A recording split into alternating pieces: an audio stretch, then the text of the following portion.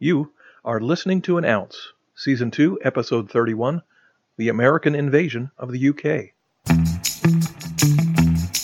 You are listening to An Ounce, a podcast providing inspiration, ideas, and wisdom through engaging stories, commentary, and interviews, so you can live life better.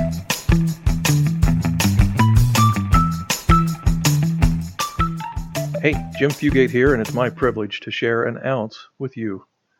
There are all kinds of little nuggets hidden away in history that most of us have never heard before. Today's episode is about one of those. There is an old adage you occasionally hear, a purported quote from the famous Revolutionary War hero and naval commander John Paul Jones. Jones was engaged in battle with a British ship, and his own vessel was badly damaged. Pausing for a moment, the British captain called over asking if Jones was going to surrender.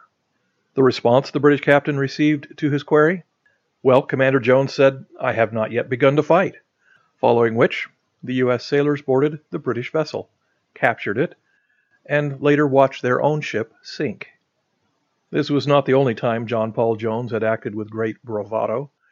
In 1777, Commander Jones was dispatched from the coast of New England in command of the Ranger, to inform the French of the surrender of the British at Saratoga, in hopes the French king would send troops in support of the Americans. During that voyage, John Paul Jones decided to take action on what many others had advised was a rather rash and stupid idea. Jones had decided it would be a great idea to invade Britain.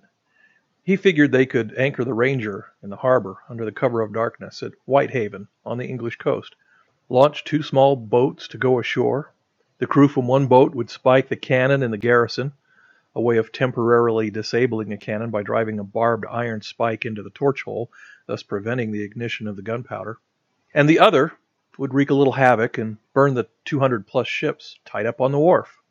Neither his lieutenants nor his crew were very keen on the idea, but with consistent railing on his men, he finally got 30 to volunteer. It was early in the morning on April 23rd, 1778. The night was dark. The sea was calm as the sailors rowed silently into port. John Paul Jones and his squad took the garrison without firing a shot by barricading a sleeping sentinel and the other garrison troops in their barracks. Then they quickly set about spiking every cannon in the garrison. The other squad landed safely, broke into a pub, and got very drunk as quickly as they could.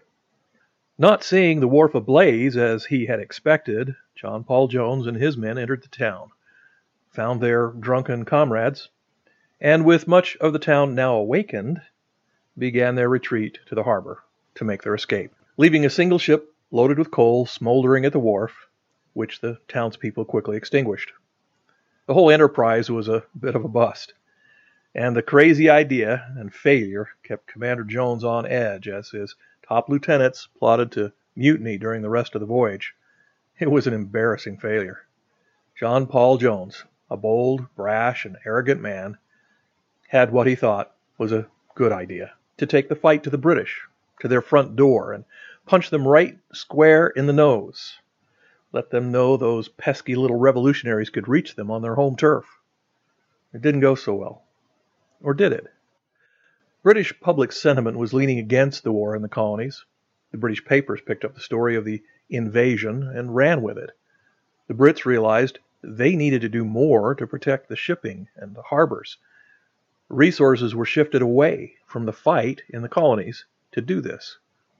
The financial empire of the British realized there was a new risk, one they hadn't calculated for in bonding and insuring ships. Those ships were now at risk in port, not just when on the open sea. Insurance costs skyrocketed. Seems John Paul Jones' clumsy little invasion had an effect after all. So, here's the ounce. Sometimes an event perceived as a complete failure can have a powerful impact. A failure can open people's eyes. A failure can teach important and unanticipated lessons. A failure can create an experience that will guarantee future success. And a failure can often be the source of a a good laugh. The word fail has been defined by this acronym: first attempt in learning. And Zig Ziglar reminded us that failure is an event, not a person. The man had a point. And that's it. An ounce submitted for your consideration. Listen in on our next episode to hear a story about the Buddha waiting for a drink of water. An interesting bit of wisdom we can all use about now. I'm Jim Fugate, and I'll catch you next time. That's an ounce for now. Thanks for listening and subscribing to this podcast. Listen again for more information, ideas, and wisdom, an ounce at a time.